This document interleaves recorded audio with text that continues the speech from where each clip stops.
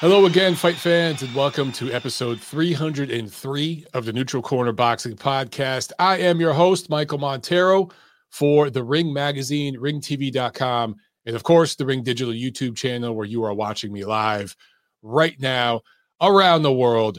If you can't catch the live show, remember the audio pod goes out on podcast platforms around the world tomorrow. All right, so make sure that you're subscribed here to the Ring Digital YouTube and that you click that little notification bell so you never miss a live video. You get to watch the show here live, ad-free. What other boxing pod is doing that for you guys?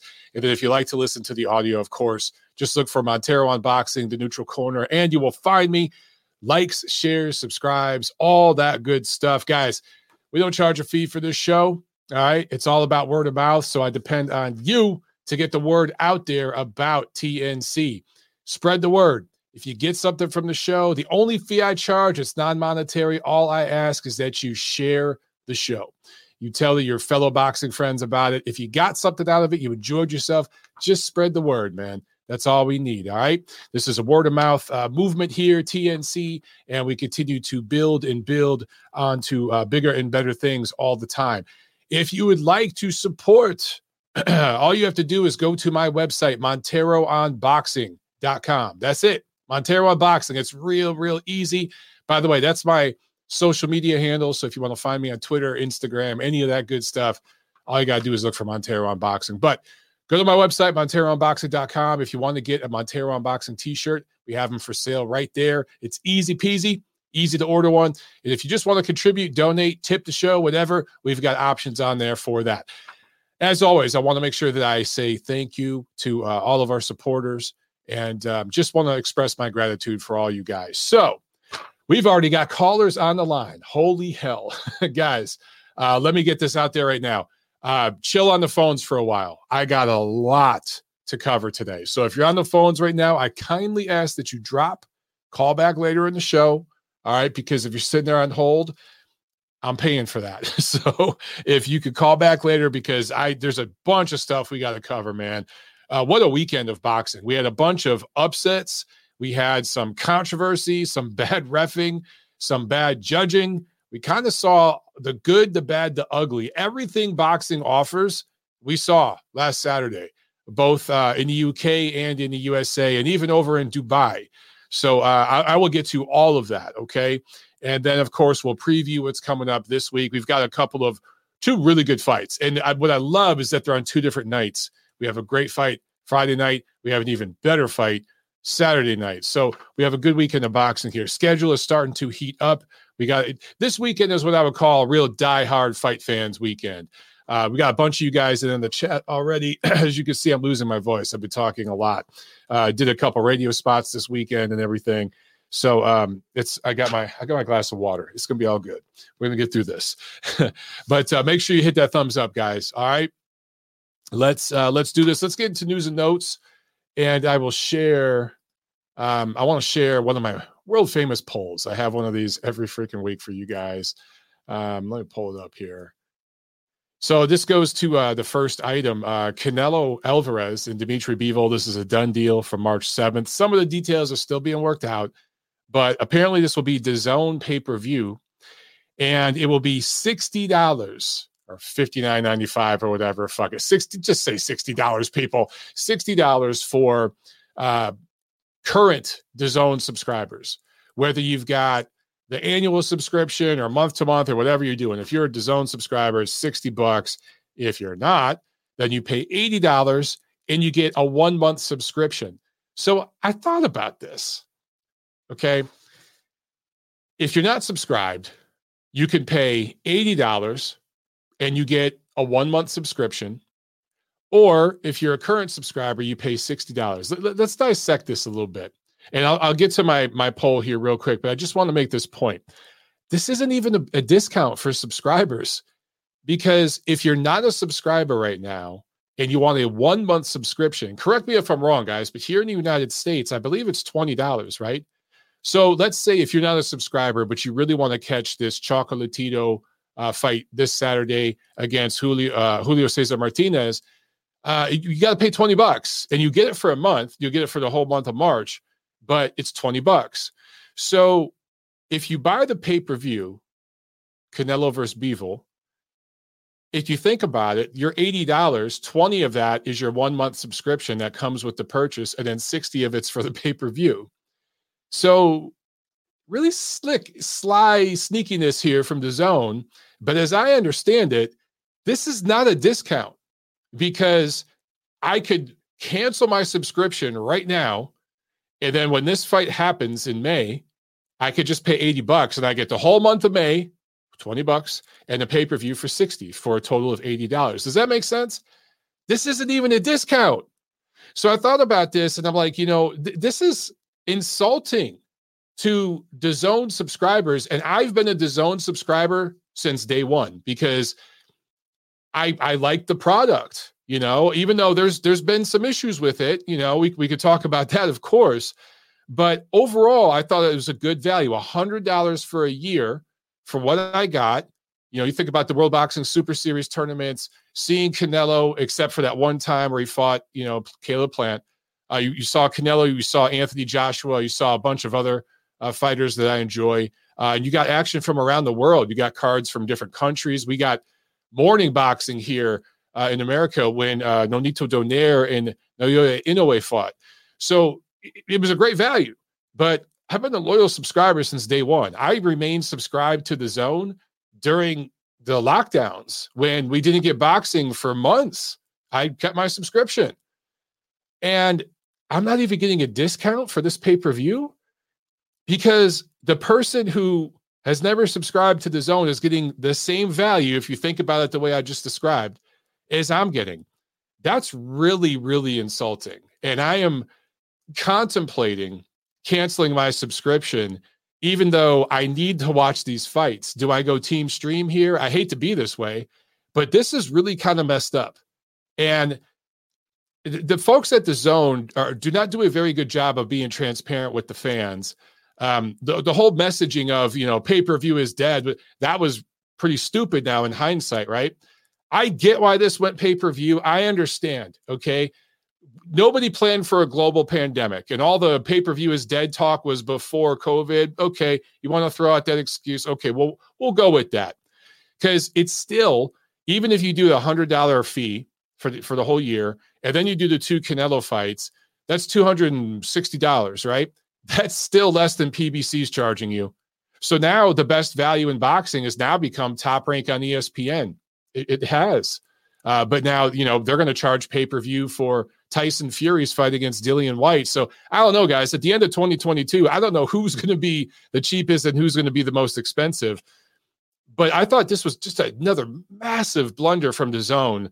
And if they keep pulling these stunts, boxing fans are used to being pissed on and shit on, really. I mean, that's just part of being a boxing fan.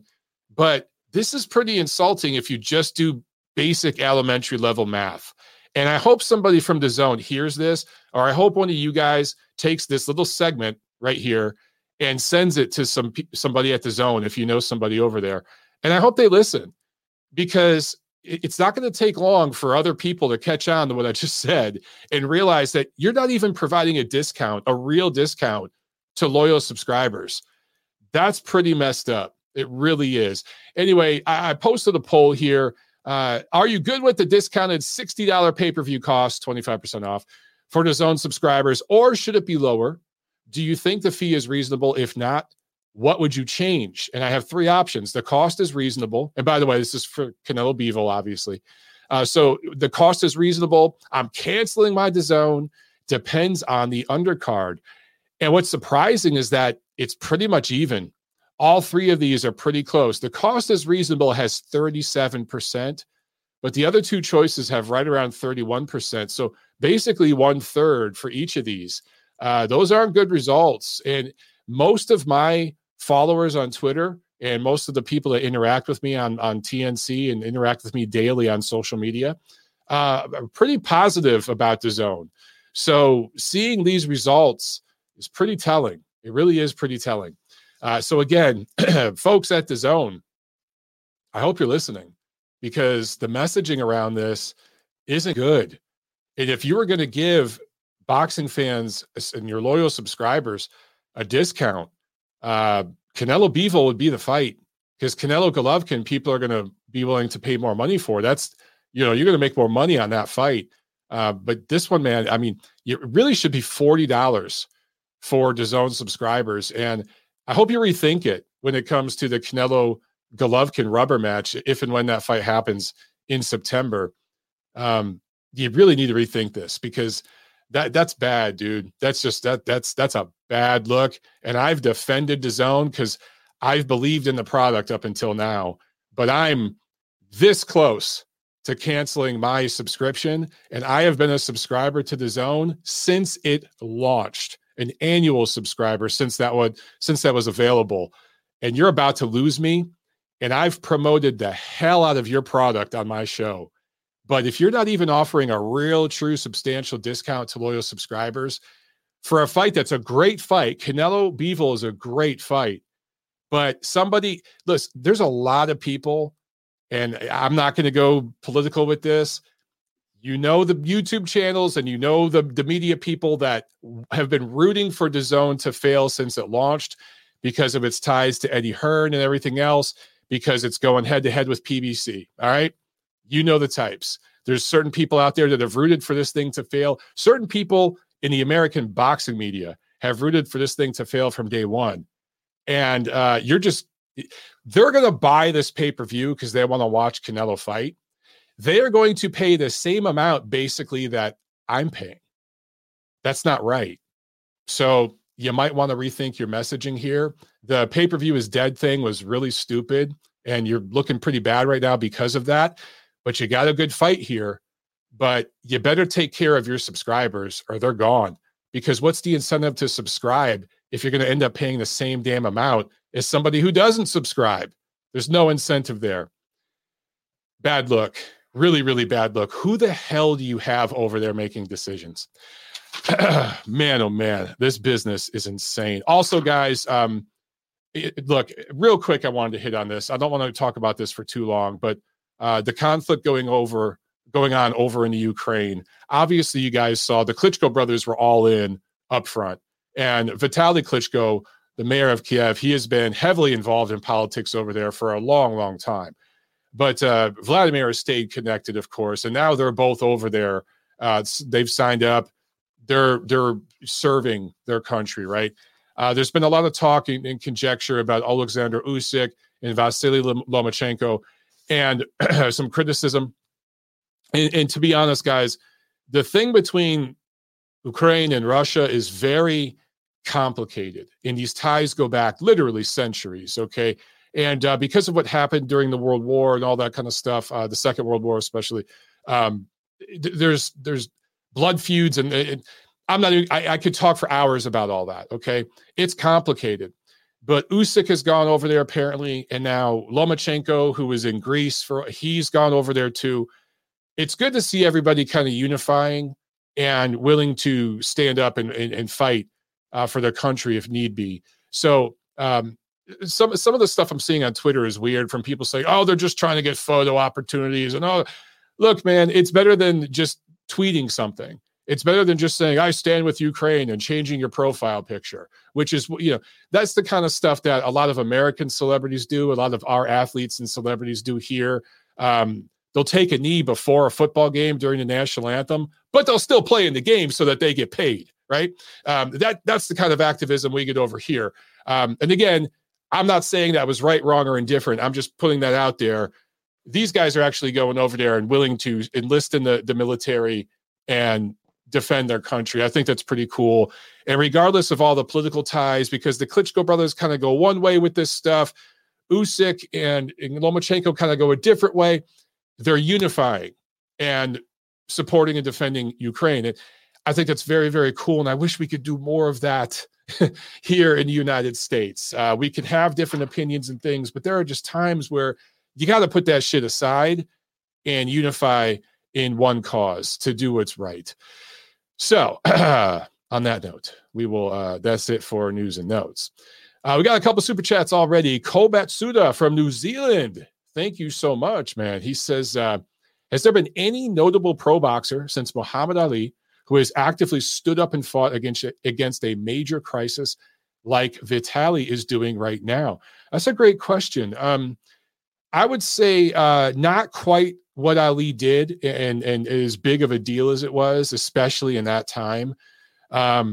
Definitely not on that level, but I do think that there have been fighters who have, and not just fighters, but other athletes. But you asked specifically about boxers who have done things. Look, I talk a lot about Jamel Herring on this show because he's a fellow Marine. There's a guy that went several tours overseas and fought for his country. So there's a guy that I'd put on that list. And it's not that Jamel took a political stand or anything like that. He just did what he thought was right and defended his country and served his country. And he lost his best friend in the midst of all that. And the 9/11 attacks made an impression on him. He grew up in the New York area, not in the city, but he was in that area. And he decided that he wanted to be in the Marines and serve his country. So there's a guy I'd put on the list. And there's others. I think Manny Pacquiao has certainly done a lot for the people of the Philippines. You may not agree with his politics. He's probably way too conservative for my personal taste and everything, but it doesn't matter. He has served his people very well. He has done a lot of things for his people. So yeah, there have been some, but I think Ali, because of what he did when he did it, and with everything going on in this country as it related to racial lines at that time, I think that the media has heightened that to where I don't think any athlete ever is going to reach the heights of what Ali reached. He's become mythical and almost like a godlike religious figure in the eyes of the mainstream American media. And I don't think that's ever going to change. That's just going to increase over the years, over the decades and centuries to come. Sam A with a super chat. Thank you so much, Sam. I appreciate that, man. You said Fight of the Year candidate alert on Cajas versus Martinez, top 5. Yeah, man, we'll talk about it. I want to say they combined for 1,700 punches thrown, 1,800 punches thrown. The motors on those guys, oh my God. That was a damn good fight. Damn good fight. And another super chat pledge from my man Nigel. Thank you so much, Nigel. He said, Barney Ross is another boxer who went to war. Yeah, that's a great example. Look, man, Joe Louis served, at a time where his country treated him like shit, and he served, Joe Louis really paved the way for guys like Muhammad Ali to do what they did, if you think about it. And I think that's just a different era, though, because a lot of the Major League Baseball players went off to war. It was just a different era. I'm just trying to think of the last 20, 30 years, post-Vietnam War. So you can go back, 40 years or so. There just hasn't been many that have taken a real stand. And now in the social media era, it's a lot easier to do what I call hashtag activism, which is where you kind of virtue signal on your social media and or you bully other people into virtue signaling with you, because you see these virtue signaling movements, right? Where if you don't post a certain thing or whatever, then, you're a bad person, right? And you almost get bullied into submission with some of that stuff, which is kind of dangerous, but that's the kind of activism that we see from a lot of athletes. Although there are athletes who do invest in their community and do a lot of great work, but the really, really famous ones, and I'm not going to name the names and stuff because then it will get all political and people will get pissed off. But there's certain guys I can think of that front like they're doing all this stuff, and it looks really great on social media, and they get clicks, and their sponsors love it because they're getting money. But real world, actual substantive action, it's not happening with a lot of these guys. So and especially even when you do see some action, it's divided along political lines or ethnic lines or something like that. You just don't see a lot of people unifying. And that's why I think it's really, really cool when you look at, again, the Klitschko brothers are more supportive of the current Ukrainian administration, the current president, and Lomachenko and Usyk, they're a little more, at least they're accused of, and criticized for being a little more pro-Russia in certain ways. Okay, I'm not going to delve way deep into this. but they're kind of just putting all that shit aside right now and unifying under one cause. I think that's pretty cool. I wish we had more of that in our world. I really, really do. Okay, now I got a massive fight review here. There's still a bunch of you on the phone. I need you guys to drop off because I'm going to be talking for a while. All right. So I guess some of you guys just like to listen on the phone. I guess that's fine. I'll pay for your call. I'll pay for it. All right. Fight review. It's going to be a doozy. Buckle up, ladies and gentlemen. Saturday, February 26th was a loaded day. And again, for those of you just getting on the show, what I said in the opening is this weekend, we kind of saw the good, the bad, the ugly. We kind of saw everything as it relates to boxing. And everything the boxing world gives you from top to bottom, we saw it. Let's start over in Dubai. Guillermo Rigondeaux drops a unanimous decision to 17-3 Filipino fighter Vincent Astrolabio. Astrolabio dropped Rigo in the final round, the 10th round. And that was the difference because the judges, all three judges had this 5 rounds apiece. So the knockdown at the very end of the fight was the difference. All three judges scored at 95-94 for Astrolabio. And now Rigondeaux, or there's been 8,000 different ways we were supposed to say his name. Let's just call him Rigo. He has dropped 3 of his last 6, going back to 2017 when he quit against Vasily Lomachenko. And I will use the word quit because he did. He was on his way to getting stopped. He faked an injury. He quit. And the only reason why I'm not trying to pound on the guy when he's down, but the only reason why I use that word, because I don't like using that word a lot, is because he made excuses. If it wasn't your night, dude, just retire on your stool and say it wasn't my night. Because like Nicholas Walters had done, other fighters had done that with Lomachenko. But Rigondeaux said, no. Yeah, I hurt my hand. Never saw x-rays. There was no break. Later on, he said, I bruised a knuckle. And that's all we got. After him and his people talking trash for years about Loma, accusing Loma of ducking, even though it was Rigo who had turned down offers in the past, even bringing up race and things like that. There were several tweets I saw from the guy who handled Rigo's account, which, by the way, was a Cuban media member who ran an account, kind of a conflict of interest. Imagine if I ran Terrence Crawford's Twitter account. That would be a huge conflict of interest, right? Yeah, so a member of the Cuban media ran Rigondeaux's Twitter account, but they were bringing up race and bringing up skin color as it relates to Lomachenko and stuff. So because of all that nastiness, and then you quit, and then you make an excuse, yeah, I'm going to call it out. Anyway, he lost 3 of his last 6 now. Boy, did this guy just really fall off because there was a cult around Rigo. I mean, a cult. Remember that? And in 2013, it was April of 2013 when he beat Nonito Donaire. Now, Rigo got dropped in that fight, but he clearly decisively beat Nonito Donaire, who was, I think, the 2012 fighter of the year, was coming off a great year. And Rigo beat him. And really, Donaire has been stopped and stuff like that. He's been knocked out. But nobody had outboxed, and I don't think anybody ever has outboxed Donaire the way Rigo did. So in 2013, it was almost a decade ago, man. We were looking at Rigo like, wow, we got something here. And just not understanding the business of boxing and sports entertainment, being really, really difficult to work with the promotions, the executives, the media. Rigo did pretty well with some segments of the Spanish media and Spanish social media, but he didn't do great with them. Outside of little pockets, he really didn't do very good even in those markets. He just destroyed what could have been. Now, because of his style and his size, and he was never going to be a huge superstar. I'm not trying to suggest that. But the dude never learned English. He didn't even try to. He didn't even smile and try to be entertaining during the press conferences and stuff. There have been plenty of fighters who had a quote-unquote boring, dull style, but because of their personalities and everything else, they were able to market themselves and be superstars. I could point to a million fighters like that. And he just had none of it.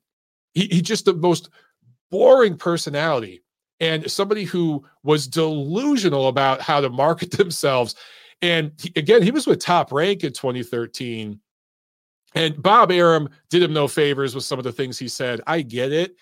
But Bob's done that with a lot of different fighters and a lot of different situations and members of the media, et cetera, et cetera.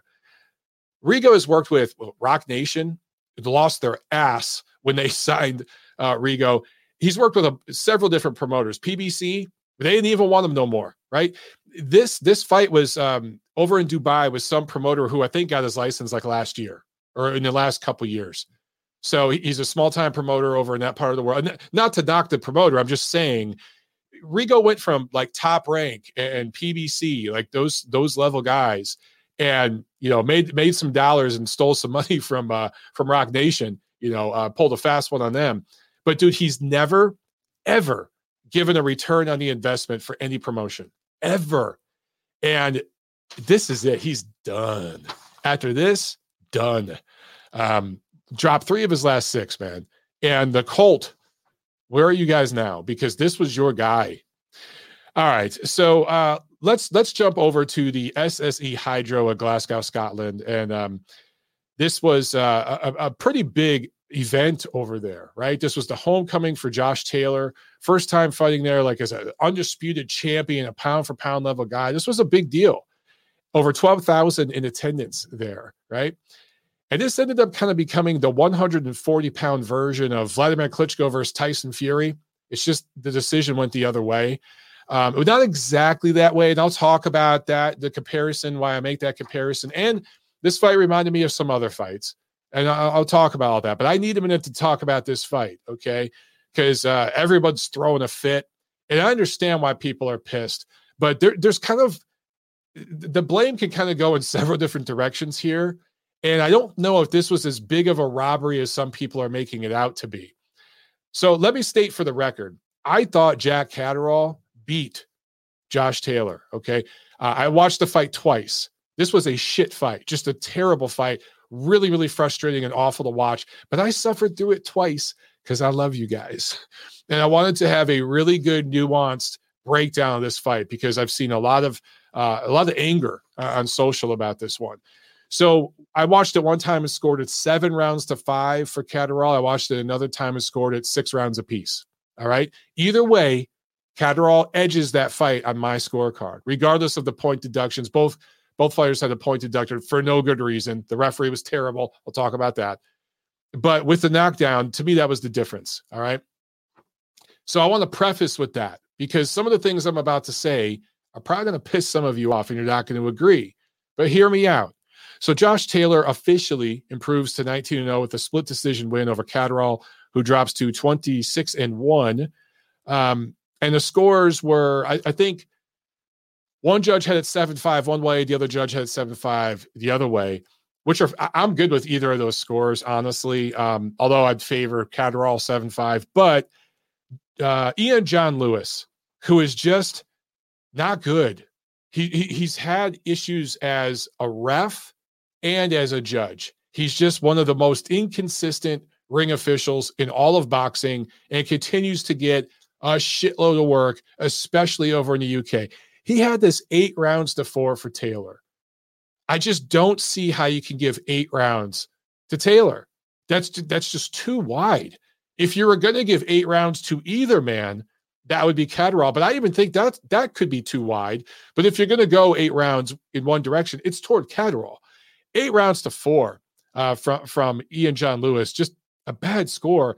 And I don't understand how this guy continues to get work because he's inconsistent as hell. And there's plenty of instances I can point to where this guy has had controversial decisions he's made that have grossly affected fights. He is grossly influenced fights in a negative way many times. But let's talk about the ref on this fight. Marcus McDonnell, way too involved from the opening bell, was warning Josh Taylor, like I want to say in the first or second round, for some roughhouse tactics.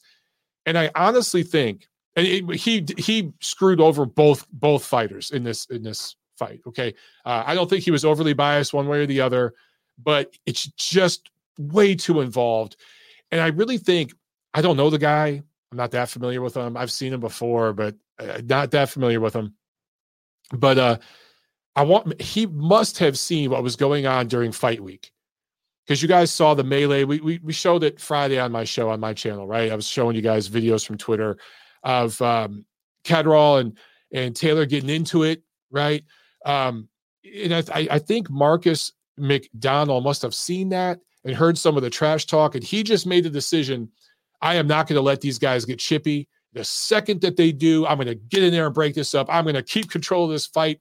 And because he came in with this premeditated plan, as a ring official, whether you are the ref, the judge, whoever, you cannot come in with a premeditated game plan. You can't.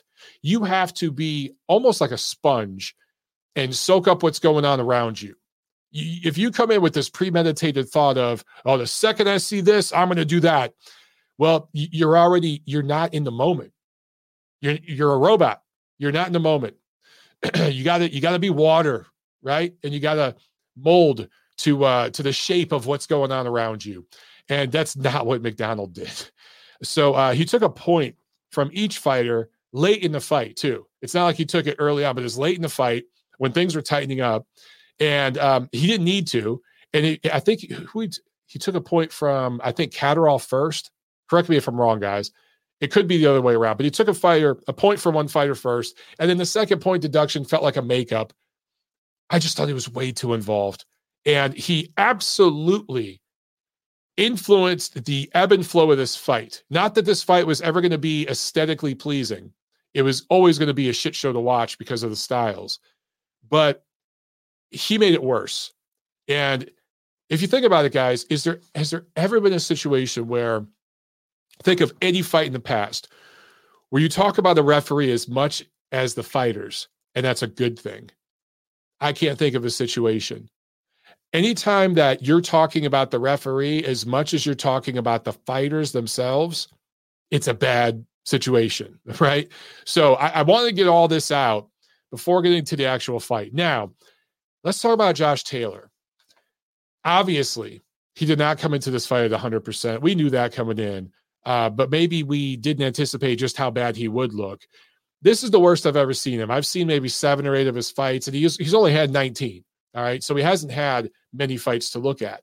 But since he's been on the world stage, at least, this is absolutely his worst performance. Now, in fairness, because we're going to be fair here, he was coming off a knee injury, so he couldn't get consistent road work.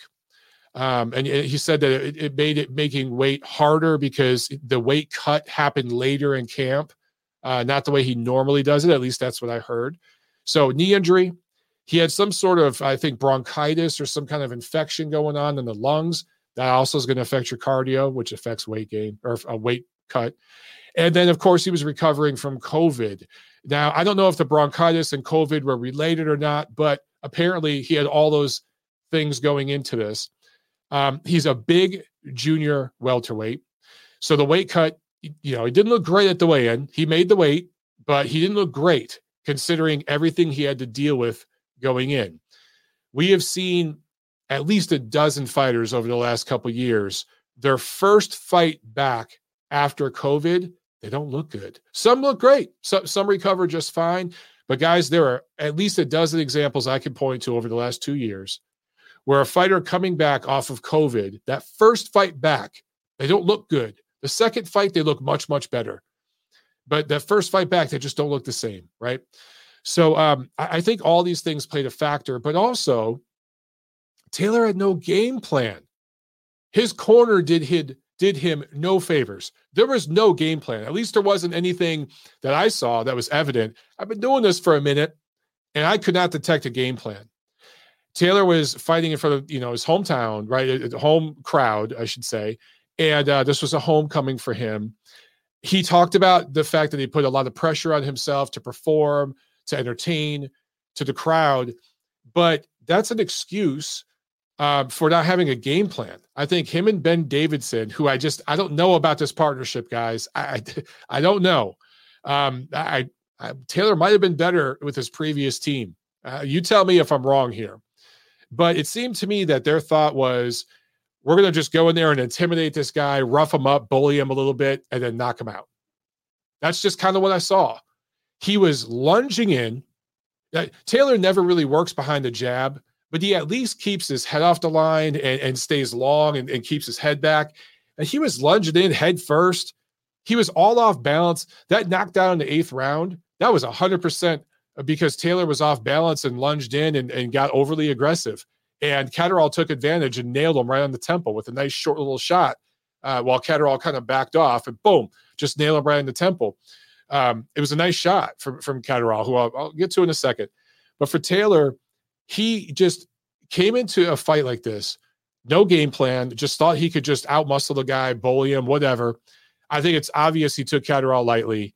He let Catterall get in his head a little bit at the weigh-in. Catterall choked him, and then Taylor choked him back. And all those things combined with shitty officiating and some shitty scorecards just led to a complete shit show, right? So with Catterall,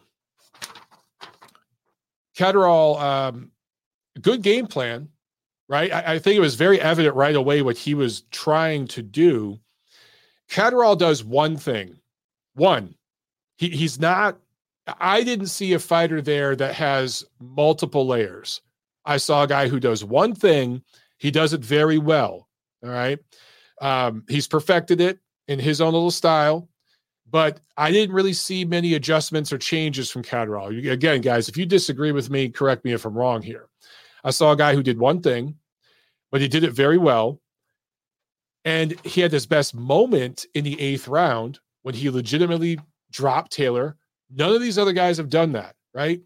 Prograis, Ramirez, Postol, Baranchek, I think O'Hara Davies. None of those guys have put Taylor down. They've had moments. They've put some leather on him. They never put him down. So Catterall accomplished something that nobody else has. Put him on his ass, right? That was the 8th round. Now, at that point, 2/3 of the way through the fight, I had Catterall up by several points, right? This is the biggest moment of the fight for you if you're Catterall, if you're Jack Catterall. You got a 10-8 round. What I don't understand, and no one's talking about this, I don't know if there was a decision made in the corner, if there was an injury. I don't know what happened. But to me, now that you've had your biggest moment, you come out in the 9th round and you press. You step on the gas pedal. You push even more.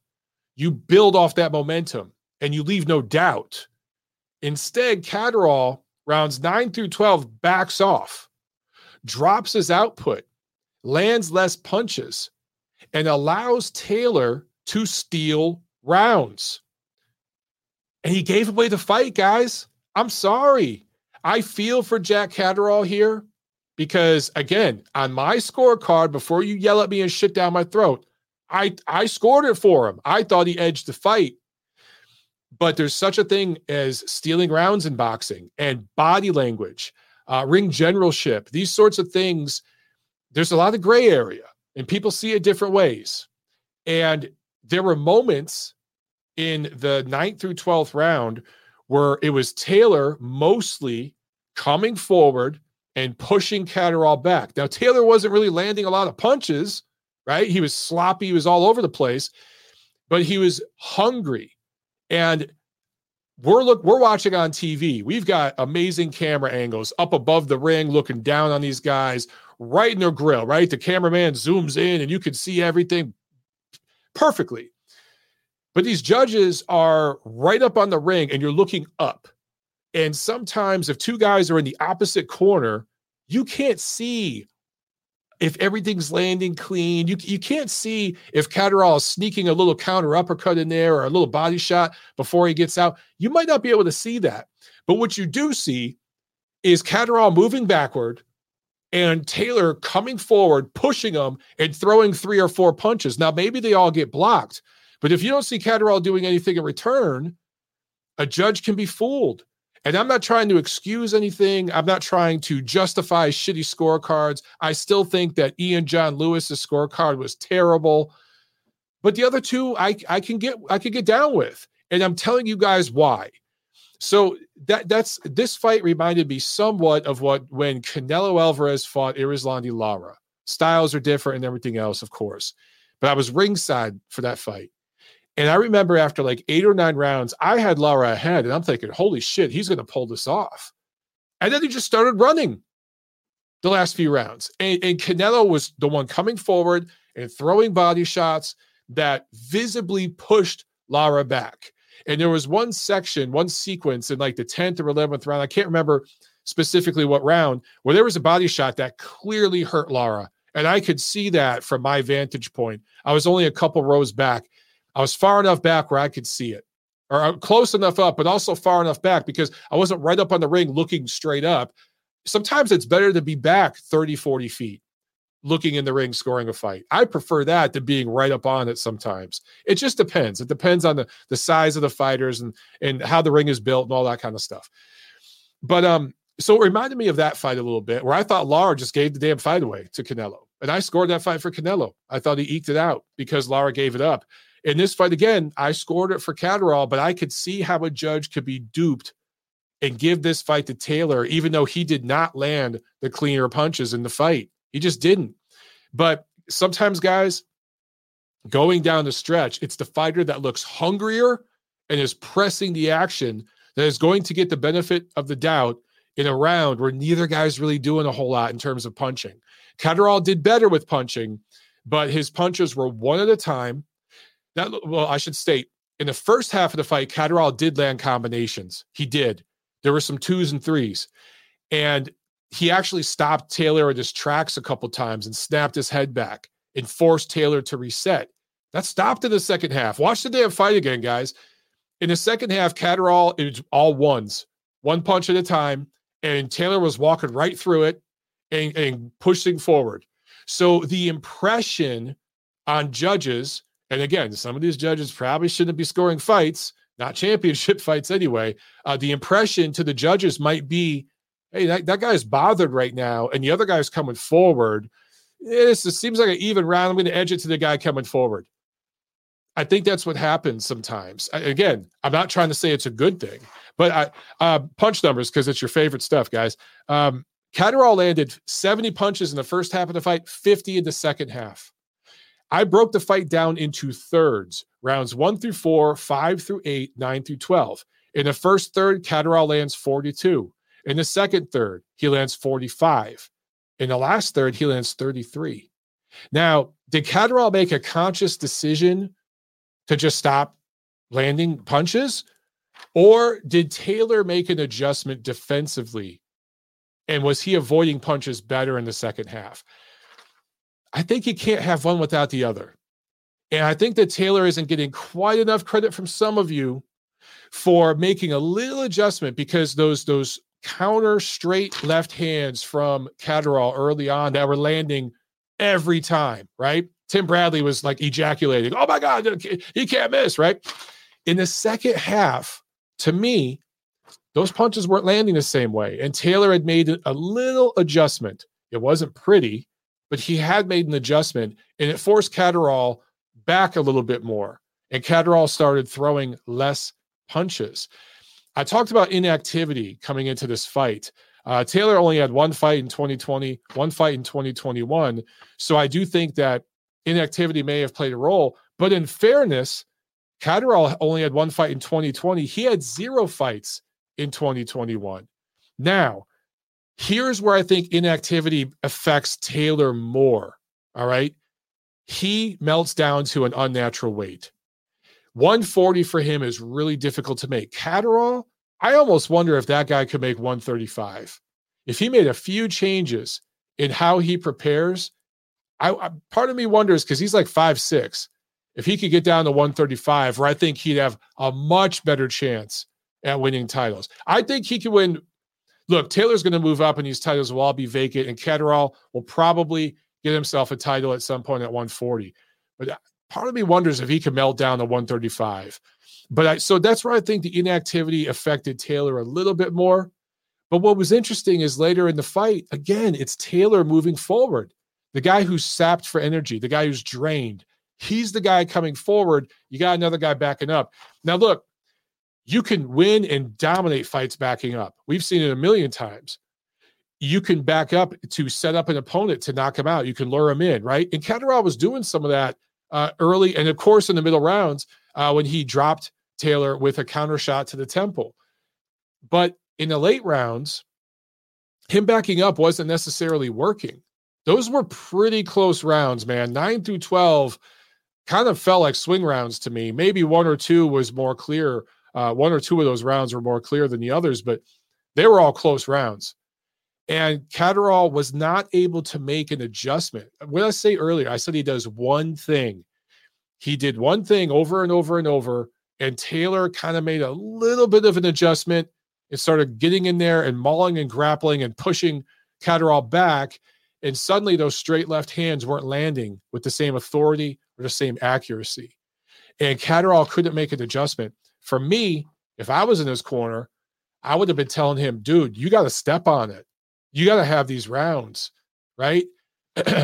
You are the B-side here. You are the mandatory challenger. Did you see the odds coming into this fight?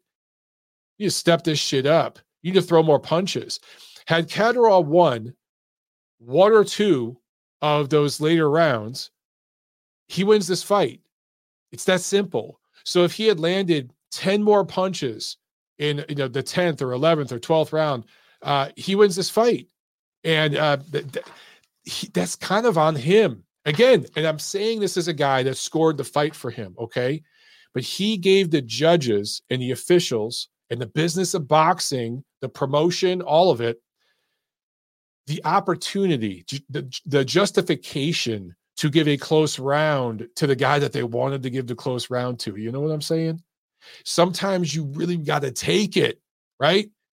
I talked about Fury and Klitschko, and this fight was a lot like it because what Fury used to do, his style when he actually fought a top-level fighter, is he wasn't going to walk you down. He wasn't going to piece you up. Even though he was bigger and stronger and heavier, he would seek to spoil what you do. And that was it.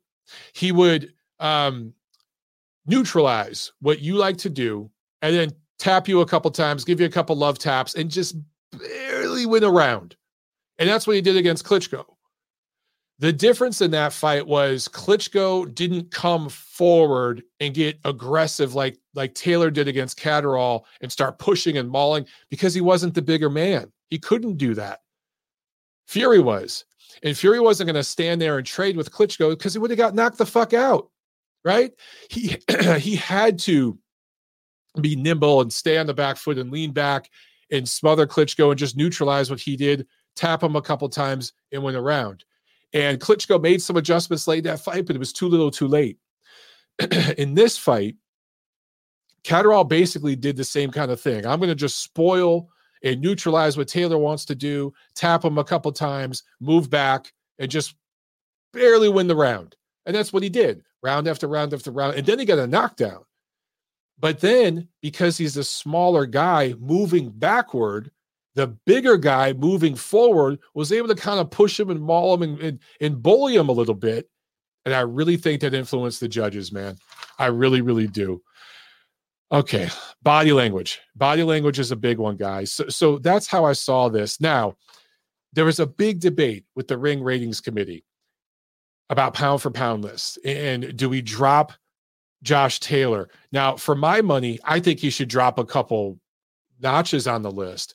But I still think when you look at his recent body of work, he's still a top 10 pound for pound fighter.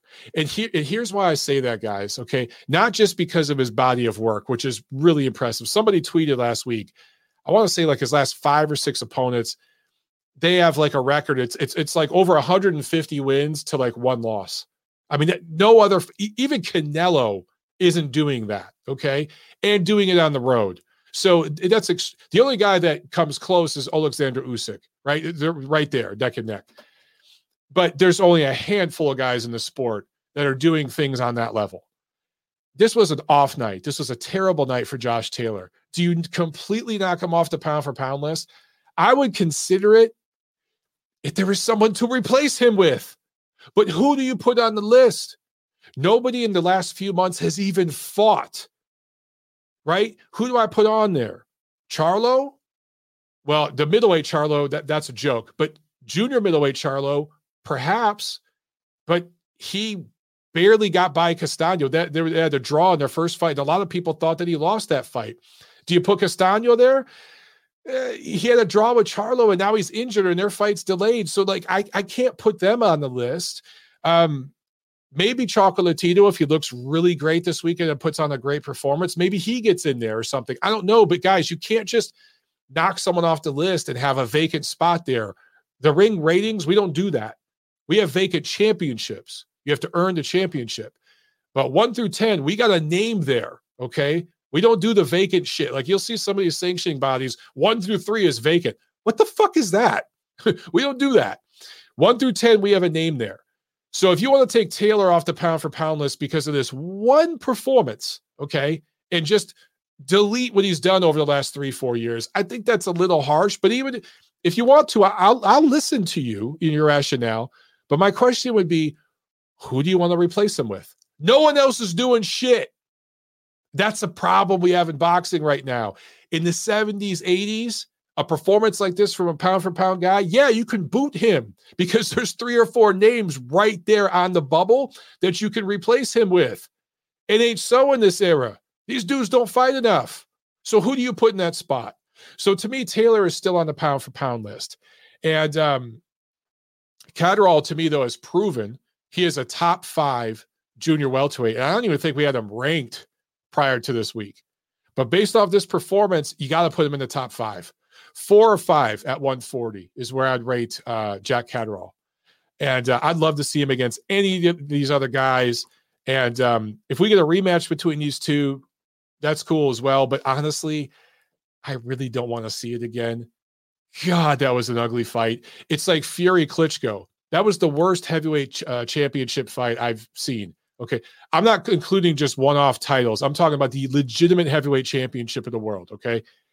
It was the worst I've seen in my entire life. Just an awful fight. I do not want to watch it again. I've watched it twice already. That's enough. Same with this one. Don't want to see it again. But if they want to do it again, cool. I'd welcome it. All right. I'm gonna have a sip of water after that before we move on, because that was a mouthful. Hopefully I haven't lost all of you yet. Actually, let me get to a couple super chats real quick, because I saw a couple of them on there. Whoa, the comment section's going crazy. Looks like I pissed some of you off here.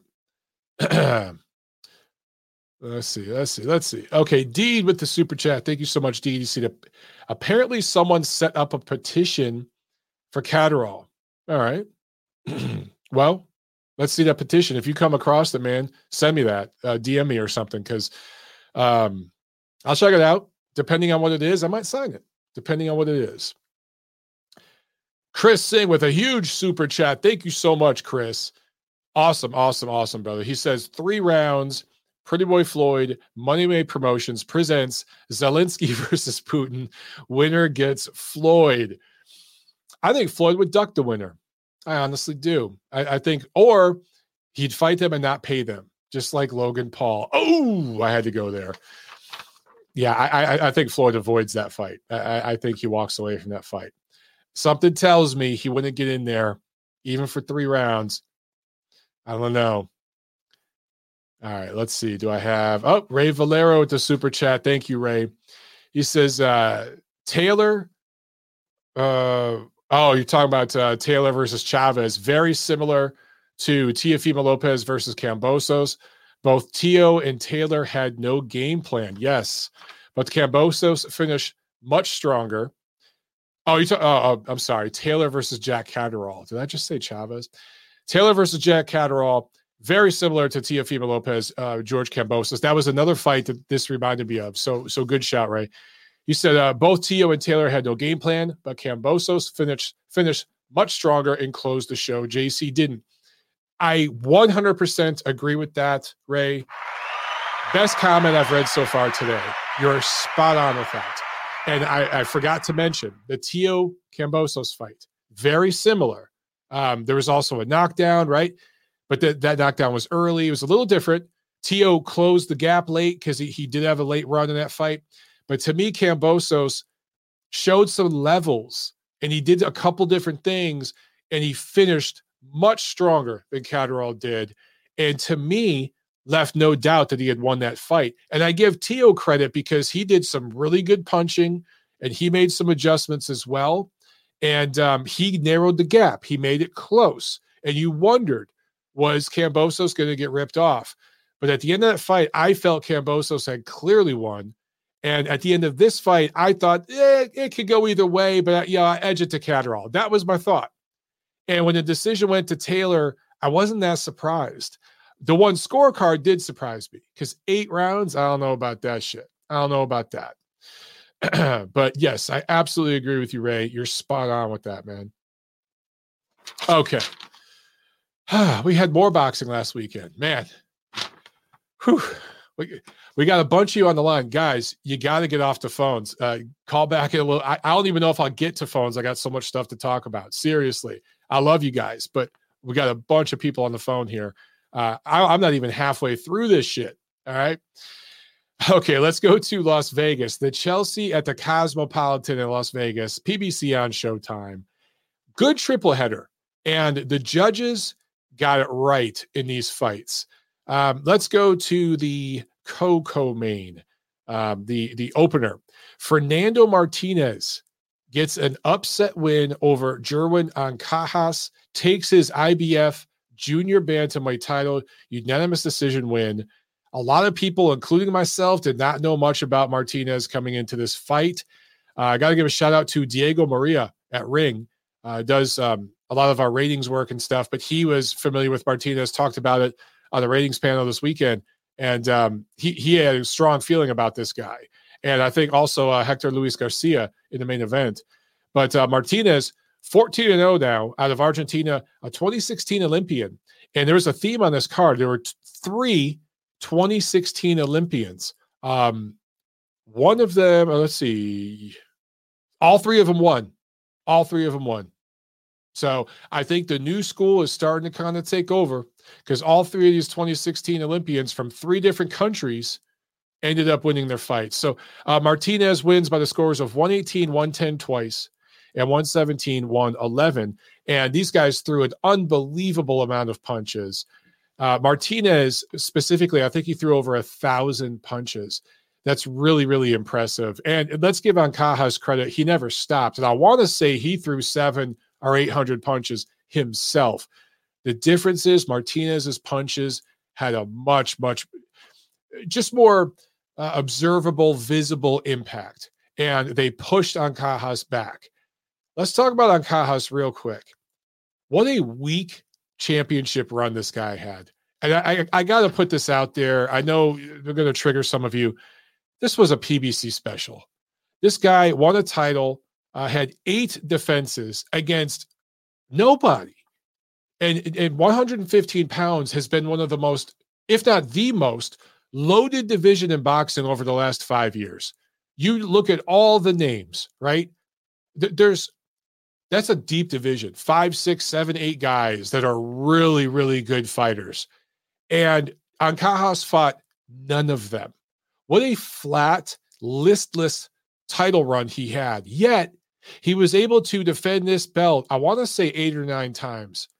And finally, he gets in there against a guy that now we know is elite. I think Fernando Martinez, he's legit in that division. And you saw what happened. This was not a close fight. Even though Ancajas fought very hard, he did absolutely everything he could do. And even that wasn't enough to make this close because this was a 10 rounds to 2 kind of fight. So he had also, Ancajas had 1 fight in 2 years coming into this one, whereas I think Martinez had been more active. That matters. And the guy with 14 fights now, right? 13 fights coming in, beat this veteran champion fighter who's had 7, 8, 9 defenses of his belt and went in there and just really mopped the floor with the guy. And it kind of just shows you, man, there's just levels to this game. And you can have a belt and you can hide out and defend your belt against second-tier opposition. I'm not trying to beat up on Ancajas. I like the guy, okay? And he's an entertaining fighter when he's in there with the right style. But it just his title run was just poor. And it was almost like a 115-pound version of Deontay Wilder in certain respects.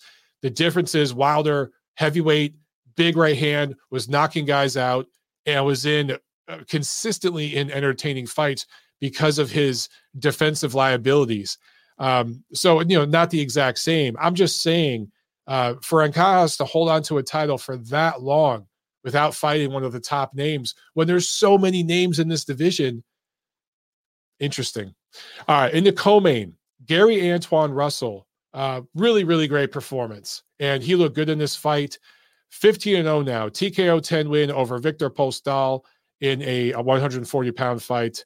25-year-old southpaw, of course. There's like 18 Gary Russell brothers. 2016 Olympian. So again, that class now is starting to kind of find their way. You would hope that a 2016 Olympian would have more than 15 fights, or in the case of Martinez, 14 fights, but things have been kind of slow, right? And we did have a global pandemic in 2020, but this was a great step up, great matchmaking here from PBC, TGB Promotions. This one, home run, guys, home run. And now Russell, let's see if he could take the next step, right? But this was a good step up for him. Postol obviously fighting with a very heavy heart. Right after this fight, flew home to Ukraine. There's a lot obviously going on with his homeland. So I don't know if he was 100% mentally there in this fight, but he did his job. He gave Russell 10 great rounds to build and learn from. And in the main event, upset special, big time upset special. This is not what the promotion wanted. Hector Luis Garcia, a 2016 Olympian from the Dominican Republic, a last-minute replacement, steps in late and beats Chris Colbert. And this was not even close. Unanimous decision win. 118-109 twice and 119-108. One judge had 119-108, almost a shutout. Garcia landed nearly twice the amount of punches, particularly power punches. He dropped Colbert in the 9th round.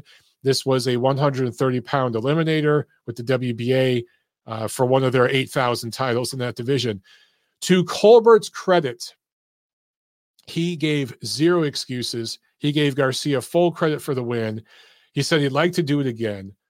I got to give Colbert credit on that one. But I'm going to go back to inactivity.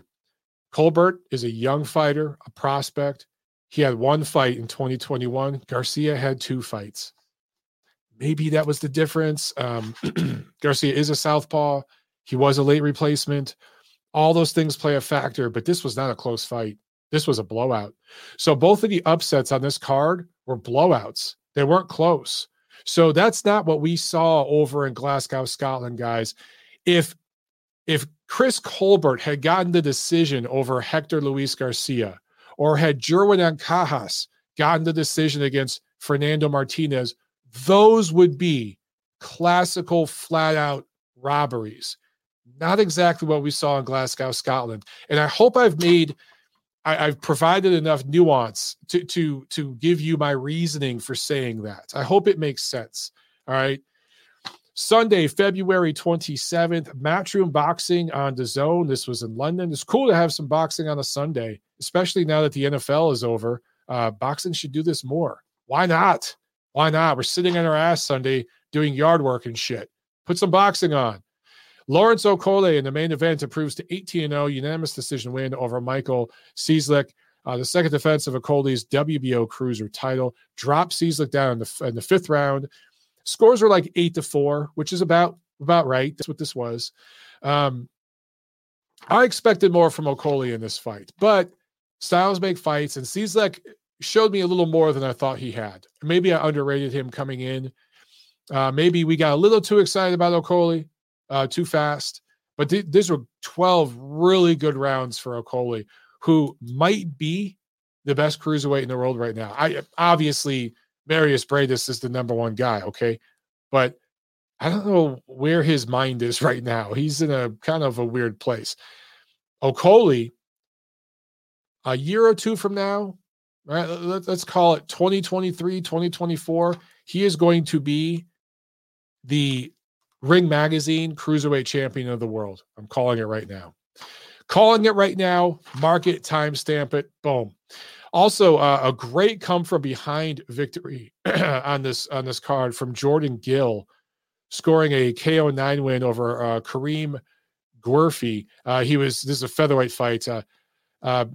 Jordan Gill was down on all 3 cards, dropped in the 7th round. Face was swollen up, beat up. And then with one punch, he was up against the ropes. I think it was a counter right hand. Drops Guerfi, and it was it. Lights out. And so this was obviously so far the comeback fight of the year. Might even be the fight of the year so far because of that comeback. I think that'll be beat out probably this weekend. But then also, Martinez on Cajas, probably my fight of the year so far, just with the action. But it was so one-sided. You know what I'm saying? In terms of come from behind wins, Gil over in this fight, I think that might take the show so far, man, as far as fight of the year. Definitely comeback of the year. All right. Whew. Man, oh, man. Man, I'm losing my voice. Okay, so I still got to get to the preview, guys. Whew. I'm going to jump to the comments real quick, though, for a second. I want to get a couple of your comments. American Boxing Fan says, Coley is a hype job. Really? I don't know about that. I haven't seen anything in Okolie. Now, again, if he keeps improving, I'm not saying he's there yet, okay? But if he keeps improving the way he's been improving, I don't know, dude, in a year or two, what other cruiserweight out there right now would you rate over him? I don't know. Sam A says, Jordan Gill needs to find another occupation. He will be shot within 2 years. Well, hopefully he gets paid first. Sports Talk with Troy says Colbert can't punch his way out of a wet paper bag. His failure to build an early lead cost him. Yeah. He's one of those guys that I think does too much mitt work, pad work. And you don't really punch for power on the mitts. It's more about accuracy and timing and things like that, distance. He needs to do more heavy bag work and the circular pad and just build some power in those punches, man. Because when you don't fear what's coming at you, you'll take a few to land. And he was in there with a guy who had an amateur pedigree, was an Olympian, who came in to win that fight. Twal said, did you see Bradis with that Mario outfit? Yes, I did. Marius Bradis is a character, which I appreciate. I like that we have characters in boxing, but he's kind of strange. He's just kind of out there, man. He's not a character like Deontay Wilder or Tyson Fury. Or one of those guys. He's just kind of strange. And I don't know. He seems to be going through a moment right now. Sam A says, Colbert quit on his feet. It did look like he mentally capitulated and looked good good with just finishing the fight on his feet. It's kind of how it looked to me. Adam says, 115 is fire. Hells yeah, it is. And we're going to get more fire this weekend. And Sal says, hope Bam stays at 115. Me too. He'd be a welcome division or addition to that division. Marquise is on. What's up, Marquise? I was hoping that you'd be on here. Marquise says, IBF favorable opposition. He was due to lose. Yes. I know you're talking about on Cajas there. All right. Let's jump into this. Actually, you know what? We're going to break tradition because a few of you guys are on the lines and refuse to hang up. So I'm going to go to some calls and then we'll do the preview after that. Okay. But guys, we got to keep these calls quick. All right. Let's keep these calls quick. Let's jump to the first one. 336. You're on the show. Yo, you know who. BLT. What's up, man? How you doing? Yo, I'm great, man. I saw D.L. Hughley this weekend. That's why I missed all the fights on Saturday. I had some things to do. Then I saw D.L. Hughley at the Comedy Zone out here. How was D.L.? It was a great show. Was it good? I like D.L. Yeah, great show, man. He put it on, everybody, man. Cool. It was nice. And the venue is nice and intimate too. So everybody's got a good seat. So Comedy Zone, where? Cool. Where, in Charlotte? In in Greensboro, North Carolina. Greensboro. Okay. Greensboro. I knew you were in that area. Yeah. All right. Well, did you catch the fights or what? Did you catch up on the fights? I saw the Coley fight on Sunday. I do have my reservations about Coley, but he's doing his thing and he's beating him. So not much in cruiserweight to choose from. But good for him, and I back him. Yeah. I just saw the Catterall Taylor fight. And I was like, wow, Taylor looked like a little skinny kid. I thought he was sick or something. Yeah. He looked funny to me. He just looked different than when I saw him fight, who was that, Ramirez or whoever that was? Yeah, he looked a lot stronger against Ramirez, man. A lot stronger. His legs. Yeah. kind of surprised. Who is he supposed to fight next? I don't know. I think he needs to move up, but there might be a chance he rematches Catterall. But if I'm him, I move up, man. I dump those belts. You defended them at home. You got your money. Move up and wait now.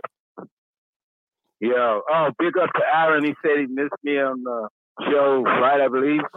Thank you. I don't know who's Aaron. Anyway. Yeah, that's it, man. You know, boom, boom, boom. But the show was great. I really enjoyed it. Cool. That's funny, man. I know it's not from the movies and the show, but not from stand-up. So I had to go check him out. Yeah, DL used to come on. I don't know if you remember the Opie and Anthony shows, the radio show that was a crazy radio show out of New York. Yeah. Do you remember Opie and Anthony? Dog. Yeah. Oh shit. Okay. DL would go on there with like Patrice O'Neal. Do you remember Patrice O'Neal? And they'd have Nick DiPaolo and all these guys, and they would just beat the shit out of each other on that show. They would just diss each other and beat the shit out of each other. It was so fun, man. Crazy. That was crazy stuff, man. Yeah, man. I love that show. Yeah. I need to bring that shit back. Anyway, man. Did you check out the Showtime card or no? Nah, man. I didn't see anything else. Okay. That was it. All right.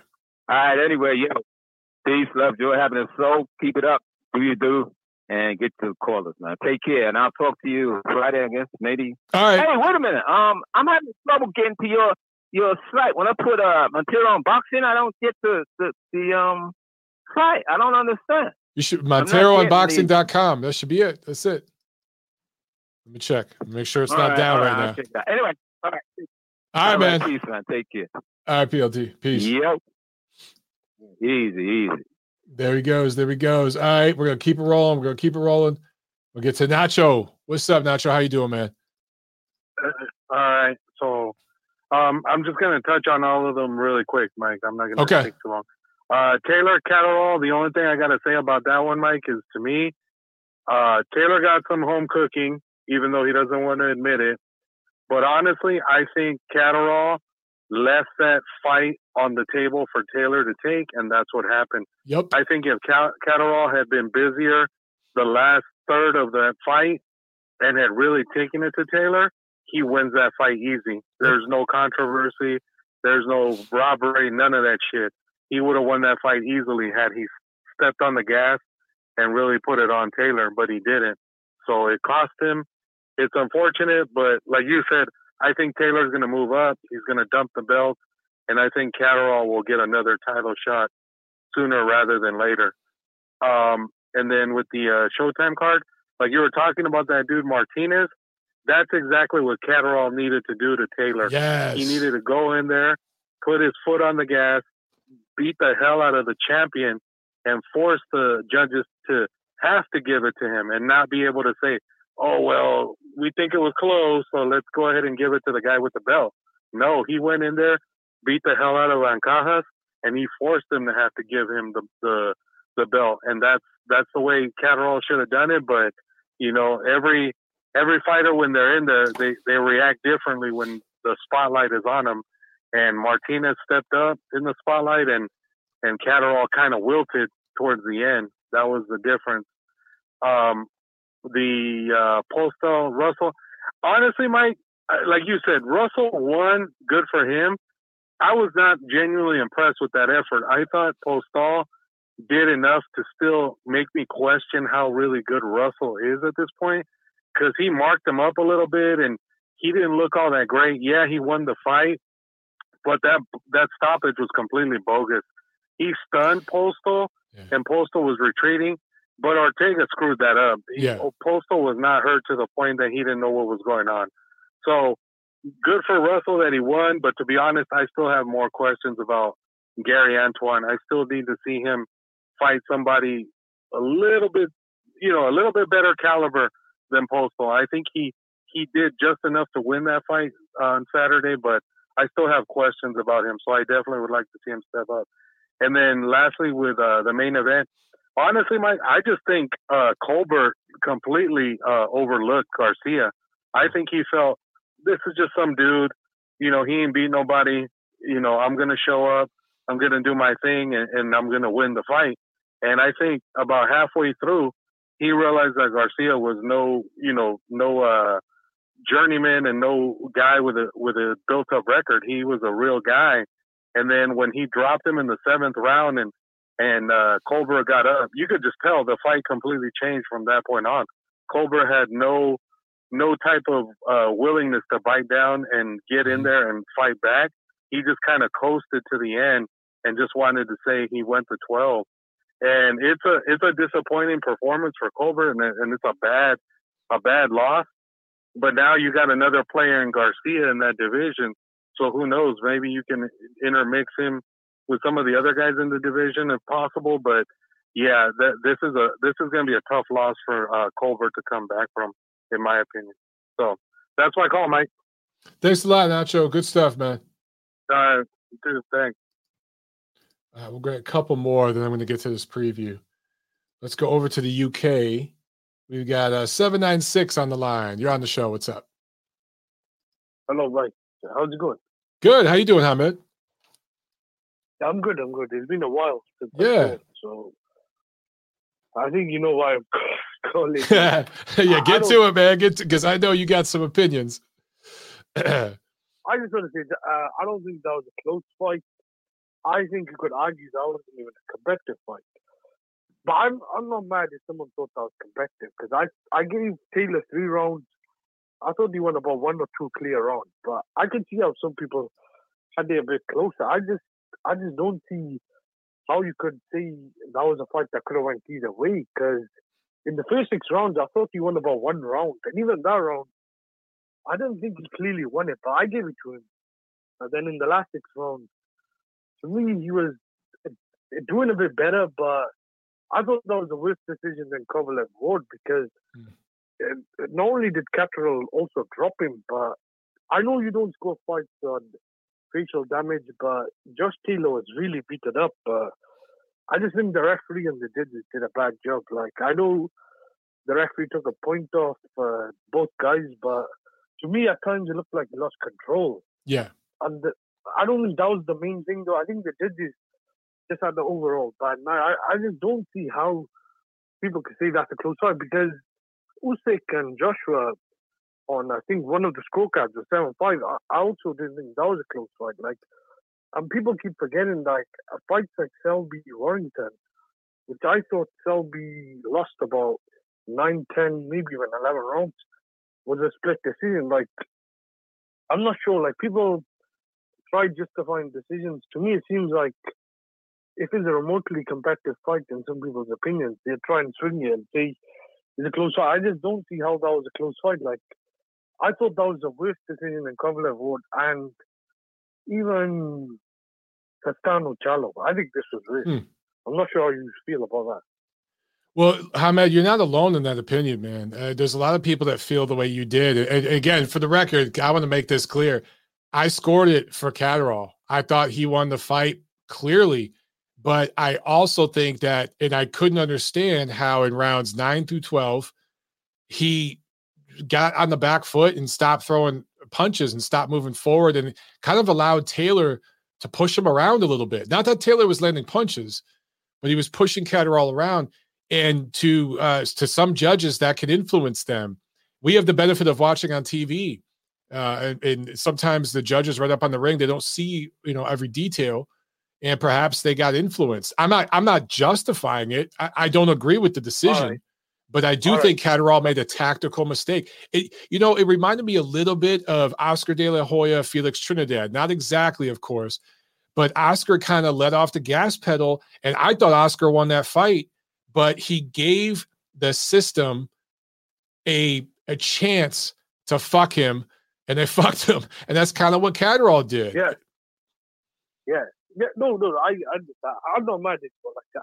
I'm kind of checked out boxing. Like, I didn't watch the Coley fight. I didn't watch the Showtime card. I didn't even watch the Taylor fight live. But I watched in the morning without knowing the results. But, like, I think there's more important things in life than boxing. But I'm not sure if I'll be watching the Gonzalez fight. Like, that left a bit of a bad taste. Even though after the fight ended, I thought they may rob him. The only thing I was a bit curious was with 2 10-8 rounds and the knockdown, I just couldn't see how they screwed him. But I think they had a lot invested in Josh Taylor. That's why they did it. But Yeah. the thing is, I just don't see how you could give that fight to Taylor. Even the judge who gave it to Catterall, I thought he had it too close, because I know people say Catterall let him back in the fight, but the thing is, if you're making someone miss and you're making them pay, especially the first, I'd say 6 to 8 rounds, I don't know how you could give Taylor more than 1 or 2 rounds. I don't know. I think it was a bit of a clash of styles as well, because it was an ugly fight in the last half of the fight. And Yeah. I don't know if them both being southpaws may have affected it, but some of those rounds were swing rounds. But if you're giving every swing round to Taylor, I think you're being biased. And I think 2 of the judges were. I agree with that. Yeah. But Hamed, I'll let you get to the other callers.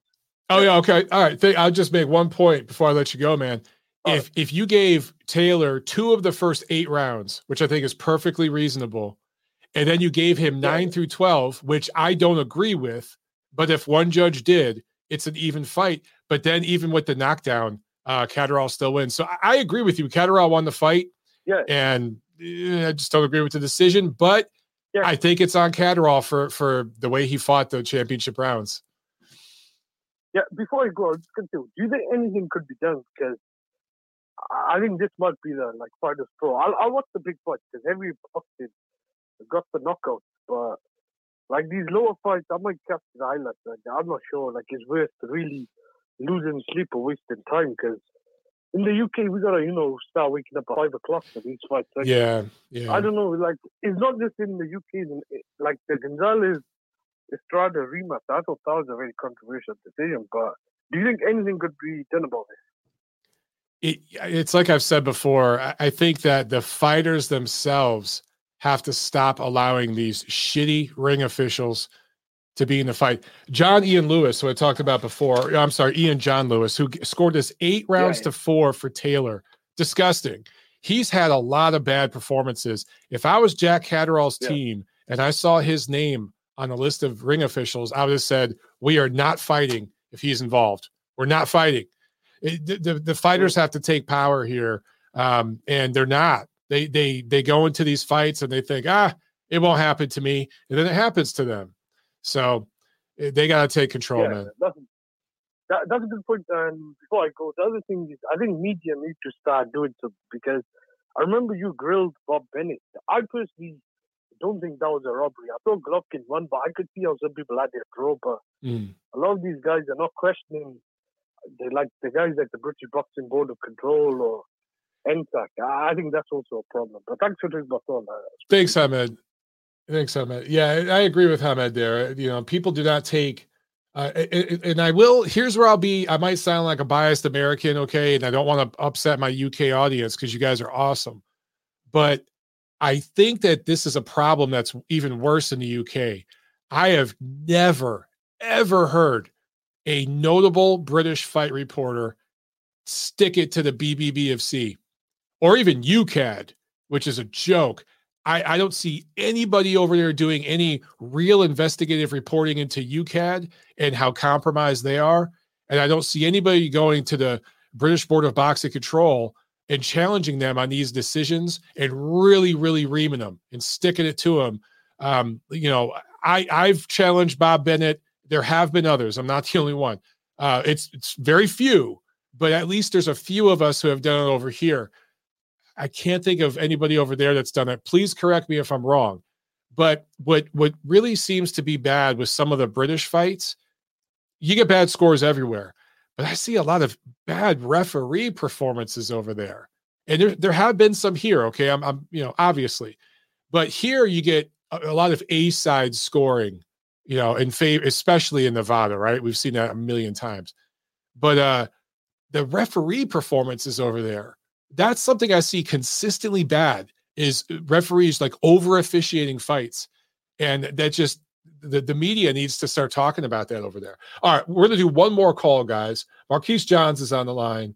We're going to talk to him. And then I'm going to get to this fight preview, because, damn, we're an hour and a half into the show. Real quick, super chat pledge from Sam. Thanks again, Sam. He said, too much holding in the Taylor fight. Catterall couldn't let his punches go like Martinez did. Of course, you're talking about Martinez against Jerwin Ancajas. Totally different fight. I agree. Completely different type of fight. But Taylor, got in there and smothered a lot of Catterall's work. That is a little bit of an adjustment that he made. Okay, let's go to Marquise. Marquise, what's up, man? You're on the show. How you doing? Pretty good, Mike, man. First things first, now, you mentioned something at the very beginning of the program about ESPN Plus being the value for boxing. If that's the case, man, these last 2 weeks of these broadcasts from overseas, we are in trouble. Like, that's a good point. Because I saw, dude, I saw a guy who looked like the cosplay of Fat Bastard in a heavyweight fight for a dude, that's right. That didn't exist 70 years ago. Yeah. I watched that fight too. That? Yeah, dude. They pulled that dude from the crowd. Literally pulled him from the crowd. He was a last minute replacement. From the bar. Yeah. He was from the bar, and it was funny because I see Top Rank management is defending that fight because there's two heavyweight guys letting their hearts out. In the second round of that fight, you see this guy sitting at his corner like, "Hey, throw the towels when you get back to the bar." Well, whatever. Nonetheless, it is what it is with that crowd. Thankfully, they're back. Thankfully, they're back in the States. But yeah, that's man. These ESPN guards are rough. And one last point on that: did you see the basement that Joe Tessitore was recording from the Top Rank studio? Yeah, dude. That was rough. Yeah. So guys, after the ESPN card last weekend, they went. What do they call it? ESPN overtime, or I can't remember what the hell they call it, but. Yeah, like after the bell or some cliche shenanigans. It was all four of them. It was Mark Kriegel, Joe Tessitore, and Andre Ward and Tim Bradley. And like Ward had a, nice little setup. There's some stuff, some of his fighter stuff behind him. And Kriegel had his books and Bradley has Joe Tessitore looked like he was in a fucking bunker or something. I don't know. He was in a hostage situation. Yeah. I was like, is he in the fucking Ukraine hiding right now? Like what the hell was that? Yeah. Good times. Unreal. God, that was rough. But no, I want to make just 2 quick points now, and I'll pass out of here because one thing I want to mention the Alcaz from Martinez fight. To mention your point, CompuBox records for a 115-pound championship fight, 1,862 punches. Okay. I wrote the recap for New York fights. That's why I know the number off the top of my head. But he looked good. I'm just glad that they finally got that belt of Ancajas. He's been in 9 defenses of absolutely a who's who of nobodies, guys. Yes. Like absolute nobodies. Like, I mean, I'm not, as you know, Mike, I am just not a big fan of these mandatory contests and especially IBF mandatory contests because it's literally guys that get to do book reports and research projects on to figure out who these people are fighting. They have the worst mandatories. They really do. Yeah, they really do. But no, thankfully that's over. And then Martinez, he's going to be a problem. It's cool thing with these guys at 115 because they throw punches. Granted, it's not for a lot of pop or anything, but they throw punches, and that's what. If anything, boxing needs more than anything else. If you're going to make us pay for these fights, which is all but happening, but let's be honest here. You may be honest with this team strength thing here, Mike, because I can't justify paying $20 a month now anymore for Leon Wood, Michael Conlan fights, man. I'm sorry. I hear you, man. But I hear you, brother. And it's not even just 20 because it's just 20 for one platform. Now you got to have 3 different platforms, so it's even more than that. Yeah, and it's not like they're showing anything. At least with ESPN Plus, granted they put boxing on the back alley like a dive bar phone number, but at least you could find it. All DAZN has is the few boxing cards and the DAZN boxing show, Akin Barak simulcast. Yes. What are you paying for? I've said that the whole time, dude. That they need to pick up. They should have a dozen different boxing podcasts on DAZN. They come real cheap. You can pick up guys from YouTube and people would watch it. I get more viewers on my damn podcast than DAZN does on some of their shows. That's not good. Yeah, their linear program on that thing. Sure, but it's one of those deals. But man, one last point. But want to get your take on this because I fought Chris Colbert in this fight this Saturday night. He looked like he checked out about the 6th round. But the one thing I thought that was really concerning for me on his end was he couldn't keep that Olympian off of him and Garcia, and I'm surprised that this corner actually let that fight continue on because that was one of those things where it's like he wasn't making anything different. He wasn't throwing back. Yeah. It looked like he was trying to survive at that point and go the distance and kind of claim that moral victory and live on to fight another day. But his lack of pop, dude, he couldn't keep that guy off of him, like you said, and that's because of the lack of pop and just the lack of strength. I don't know if something happened in camp and he had trouble making weight or what was going on, but he just looked kind of weak, and he could not keep that guy off of him because he couldn't hurt him and he couldn't move him, he couldn't push him around. So it was very surprising to see that, and maybe it was just a huge miscalculation in matchmaking by his team. That may have been the case because usually when you expected one, I will admit though, I think because he was the second guy seen upset this weekend with a late replacement that was a southpaw. Mark Reyes on a little local card in town got upset as well by Ennis, a guy who took the fight on literally like 2 days' notice and had the same issue. So it may have been a lot of that, but man, he didn't. Either way, he didn't look good, and L's an L. But yeah. I'll let you run, Mike. But no, it's a decent weekend for the most part. I'm glad ESPN Plus is going to be at least in the States for a while because these overseas cards. I kind of feel bad for our friends overseas, Mike, because Eddie Hearn left Sky Sports. And I was thinking, all right, Top Rank's going to replace it, put on better cards. And they apparently aren't putting the money to put the dancing bear in the ring, let alone anything else. So my condolences to those guys. All right, Marquise, great stuff, man. You should call in more often, dog.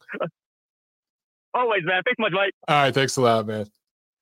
Yeah, and some of the production of some of those overseas cards. Again, they did the thing last Saturday where it's just a long shot, like it looks like they're in the rafters up in the roof shooting down at the ring. That's how far out it was.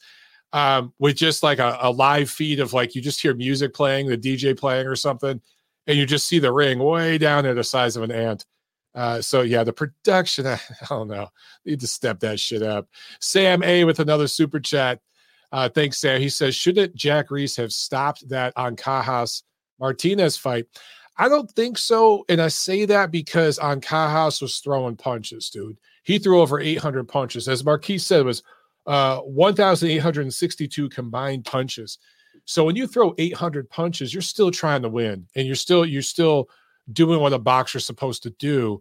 So I think Jack is really, really good at assessing if a fighter's damaged or not. Remember, guys, the first Wilder Fury fight, when Fury got dropped, Jack gave him a chance to fight back. Now, if he stops that fight, which a lot of overzealous refs would have, especially American refs, for being honest, it changes heavyweight boxing history, right? So Jack Reese properly assessing that situation, which I feel he did, is what gave us the rematch and then the third fight and really changed the heavyweight division, the history of the heavyweight division. So I think Jack Reese is a good ref. A lot of fans give him shit, but I actually think he's a really good ref. And I think he does a good job. Okay, fight preview. 1 hour and 33 minutes into the show. Let me write a note so I know when I do my recap on ringtv.com, I know where to look. All right, guys, two good fights. Let's start Friday, March 4th. Top Rank has a show on ESPN Plus at the Save Mart Arena in Fresno, California. Jose Carlos Ramirez making his ring return, his first bout since losing to Josh Taylor last May. And I think this is like his 9th or 10th fight in Fresno. He's definitely a brand there. They'll do a crowd for this fight. And I think the crowd's going to be behind him, trying to will him back into the win column. He's going up against the veteran from Puerto Rico, Jose Pedraza. This is a 12-round, 140-pound fight. So for Pedraza, he has won 3 in a row since losing in 2019. So he's been on a pretty good run, but not the best opposition. Also, he started his career at 130 pounds, right? So he's the naturally smaller guy. He's a few years older. Ramirez is taller, longer, younger, naturally stronger, the more natural 140. So on paper, this is perfect matchmaking for Ramirez to get back in the win column in a competitive fight, because Pedraza's been in there with everybody. One of these fighters that has really served boxing well, being willing to fight anybody at any time in 3 different divisions, right? He fought Tank at 30, he fought Lomachenko at 35. Now he's going to fight Ramirez at 140. So I love fighters like Pedraza who are willing to do that. And I think this will be fun because of the crowd atmosphere and because of the style matchup. I really think it's going to be fun. Can Pedraza give Ramirez a good push? Has Ramirez's emotions and mental state as a fighter? Have they been affected because of that loss to Taylor? Has it made him question himself, or has it given him a renewed hunger and vigor and toughened him up a bit, and he's going to come out with a vengeance? That's what I want to see. I want to see the answer to that question in this fight, and that's why it's so intriguing to me. I really like this matchup a lot. When they put this one on the calendar, I circled it. I was like, I like this one. Also, Saturday, March 5th, we go from Northern California up in Fresno down to Southern California in San Diego. California really does run boxing in America. I've been saying that for years. And we just get more and more evidence of it all the time. Matchroom Boxing on DAZN at the Pachanga Arena in San Diego. Roman Chocolatito Gonzalez going up against Julio Cesar Martinez, who is a last-minute replacement for Juan Francisco Estrada. We were supposed to get the third fight between the two of them, the rubber match. Estrada apparently got the COVID, so he's out. Martinez steps up to replace him. Great last-minute replacement. And we know who Martinez is, right? He's not some guy flying under the radar. We don't know what to make of him, like some other guys that we've seen recently who are last-minute replacements. So we expect a good one here. Gonzalez is 34 years old. Martinez is 27 years old. You know, people keep talking about the fact that Gonzalez is the bigger guy because this is at 115, and Martinez is moving up, and he's, you know, a 112 fighter. But people forget Chocolatito started at 105, okay? So I don't necessarily buy the shit that he's the bigger guy. In fact, it wouldn't surprise me to see Martinez is actually the stronger fighter naturally because, as I mentioned, he's 7 years younger. By the time Martinez is 34, he will be at 118, maybe even 122, okay? Because he does some unnatural things to make weight. I don't think he'll get away with doing that here in San Diego, so that's why making 115 will be good for him. But getting down to 112, he's done some questionable things to get down to that weight. Anyway, I think Martinez might be the naturally stronger guy here. What the question I have, well, let's talk about this first. Just some X's and O's here. Chocolatito, of course, his last fight was last March. So it's been almost a year for him out of the ring, inactivity again.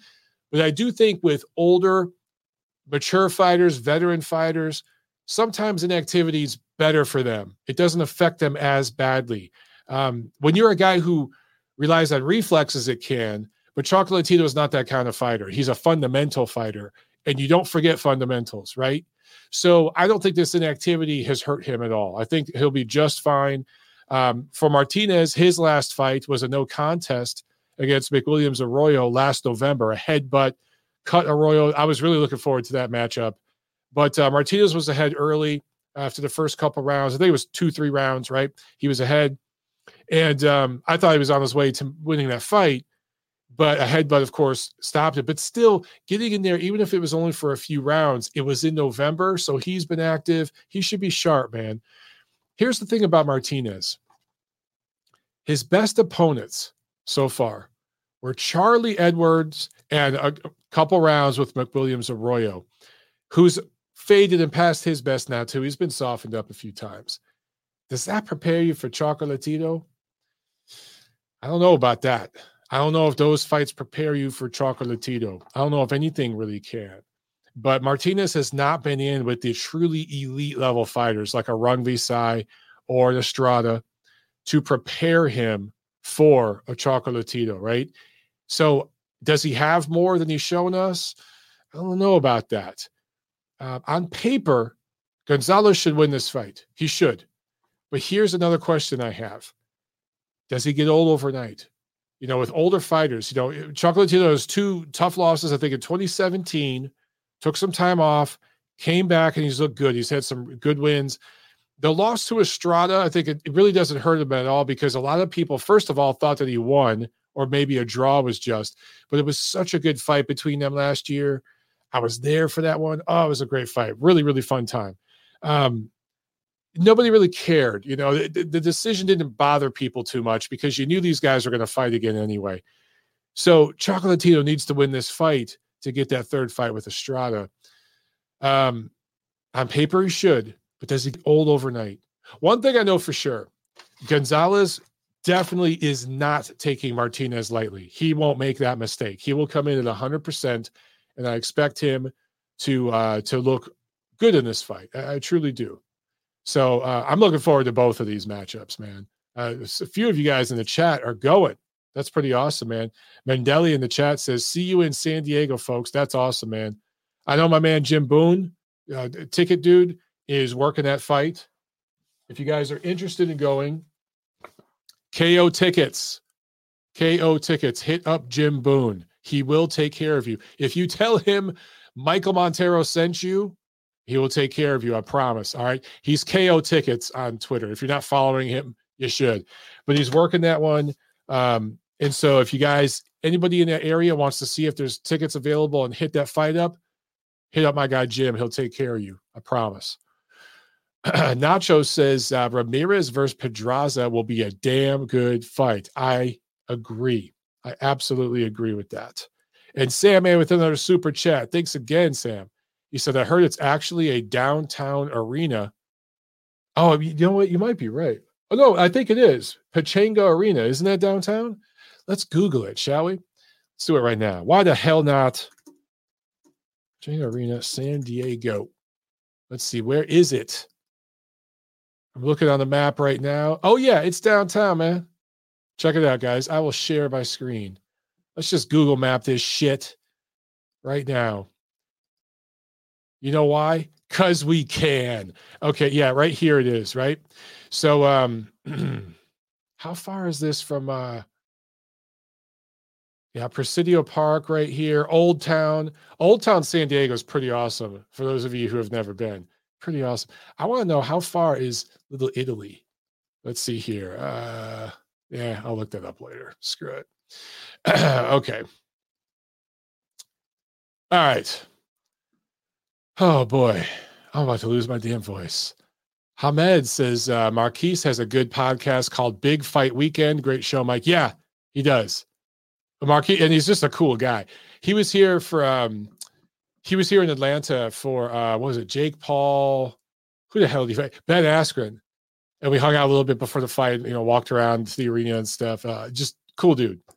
Always just a cool guy. Jimmy in the chat says, Mike, Taylor's trainer, Ben Davidson, should go back to teaching kids kickball. Just say, yeah, I did not like the advice coming from that corner.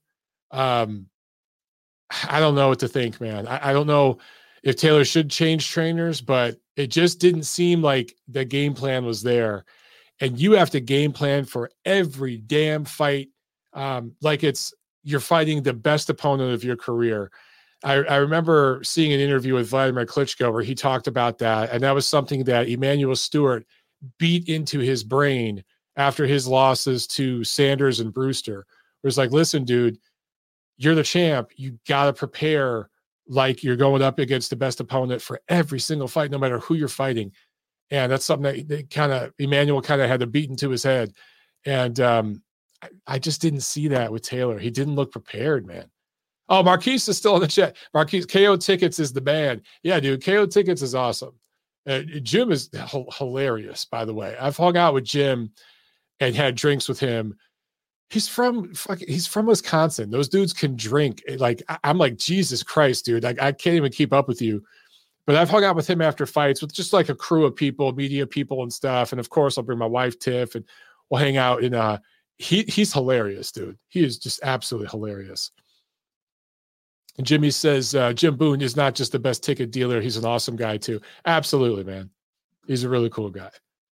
That's the thing. With all the shady characters of boxing, I have met some really, really, really good people, including all of you guys for being here, of course.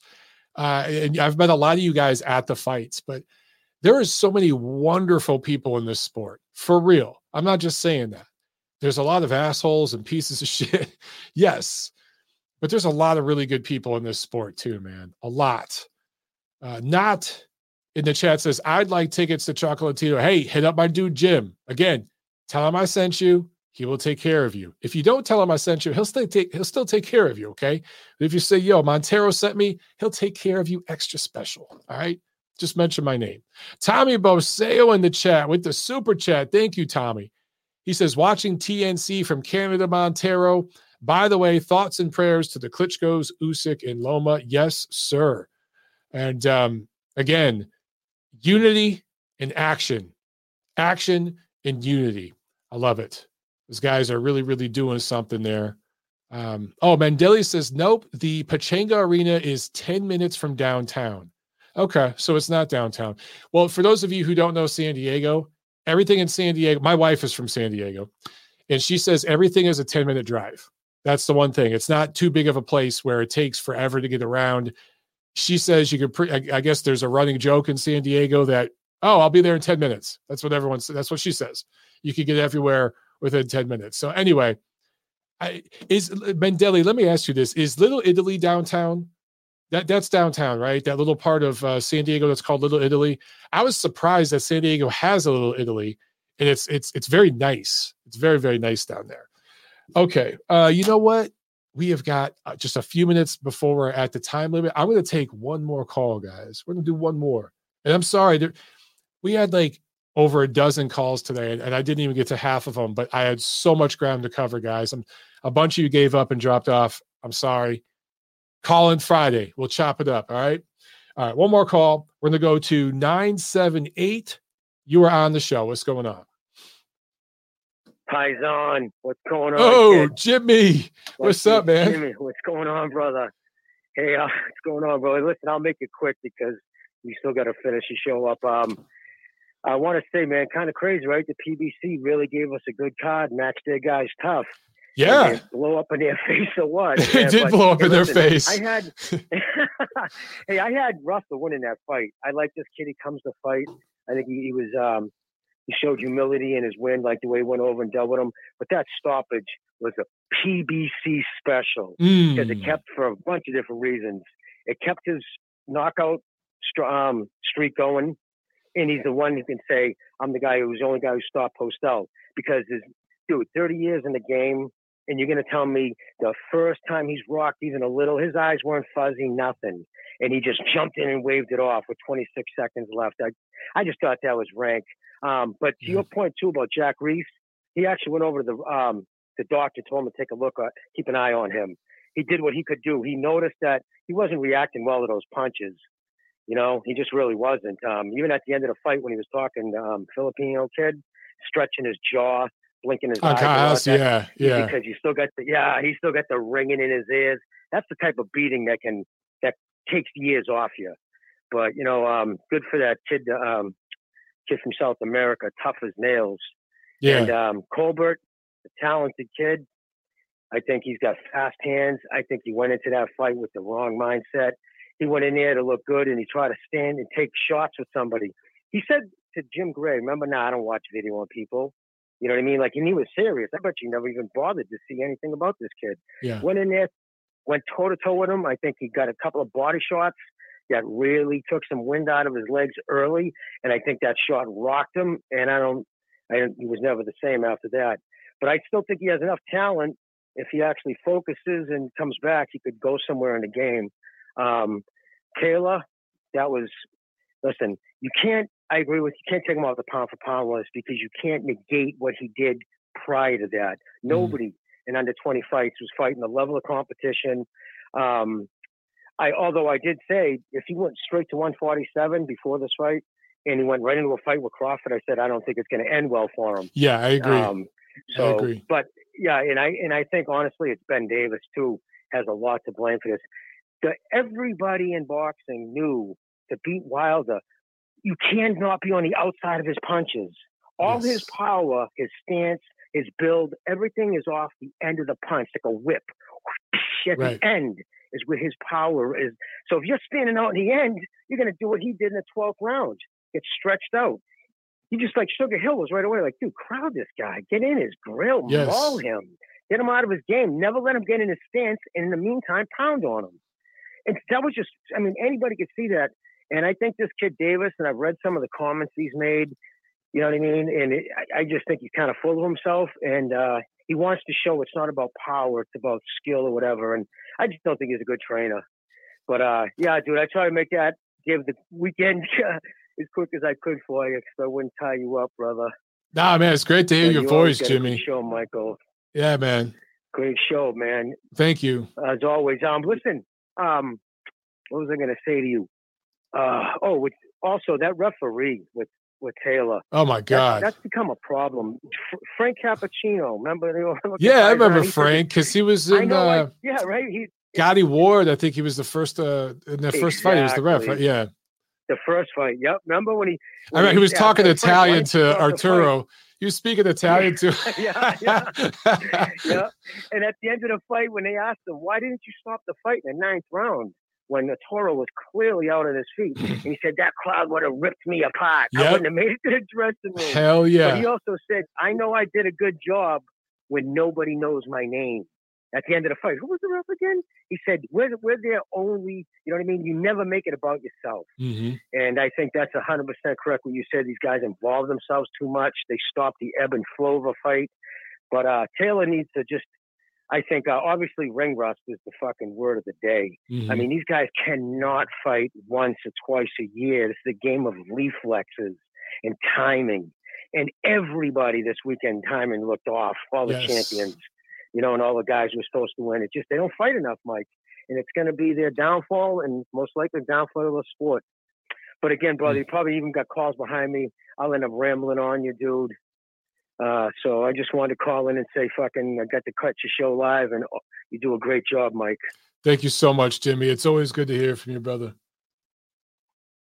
You have a good one, my brother. You too, man. There he goes. Jimmy, a lot of you guys, I saw several of you guys in the chat that remember Jimmy's calls from that podcast that Steve Kim used to do over on Leave It in the Ring with Gabe Montoya. And they were the highlight of the show. Every time he called in, I remember there were several loyal callers to that show that were always great. And but Jimmy, it was just his distinctive voice and his opinions. He shoots it straight from the hip, man. He lets you know how he feels. And that's great. You know what I'm saying? You don't have to agree. It's okay to disagree. You know, you can agree with some things, disagree, but it's always, always, always best if you deal in absolute truth and you speak your truth and you give your opinion and you don't sugarcoat shit. Just tell people the way you feel. Yeah, you're going to be okay if you do it that way. All right, guys, I'm going to answer one more question here that I saw from Brian in the chat. He says, "Hi, Mike, just a question. Do you think Usyk versus AJ rematch happens with Usyk's country being at war?" Listen, man, that's a great question. I honestly don't know. I think, of course, it will happen eventually because it's contractually mandated, all right? But who knows what the hell is going to happen?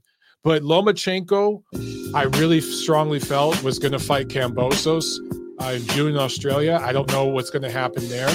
And then with Usyk AJ, that was going to be in the first half of the year too. And I don't know what's going to happen there. So war sucks.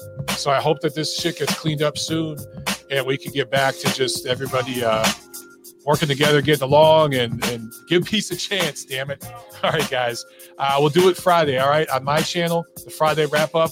We'll talk some shit, have some fun. Enjoy your week. Thanks for being on the show. I'll see you at the fights.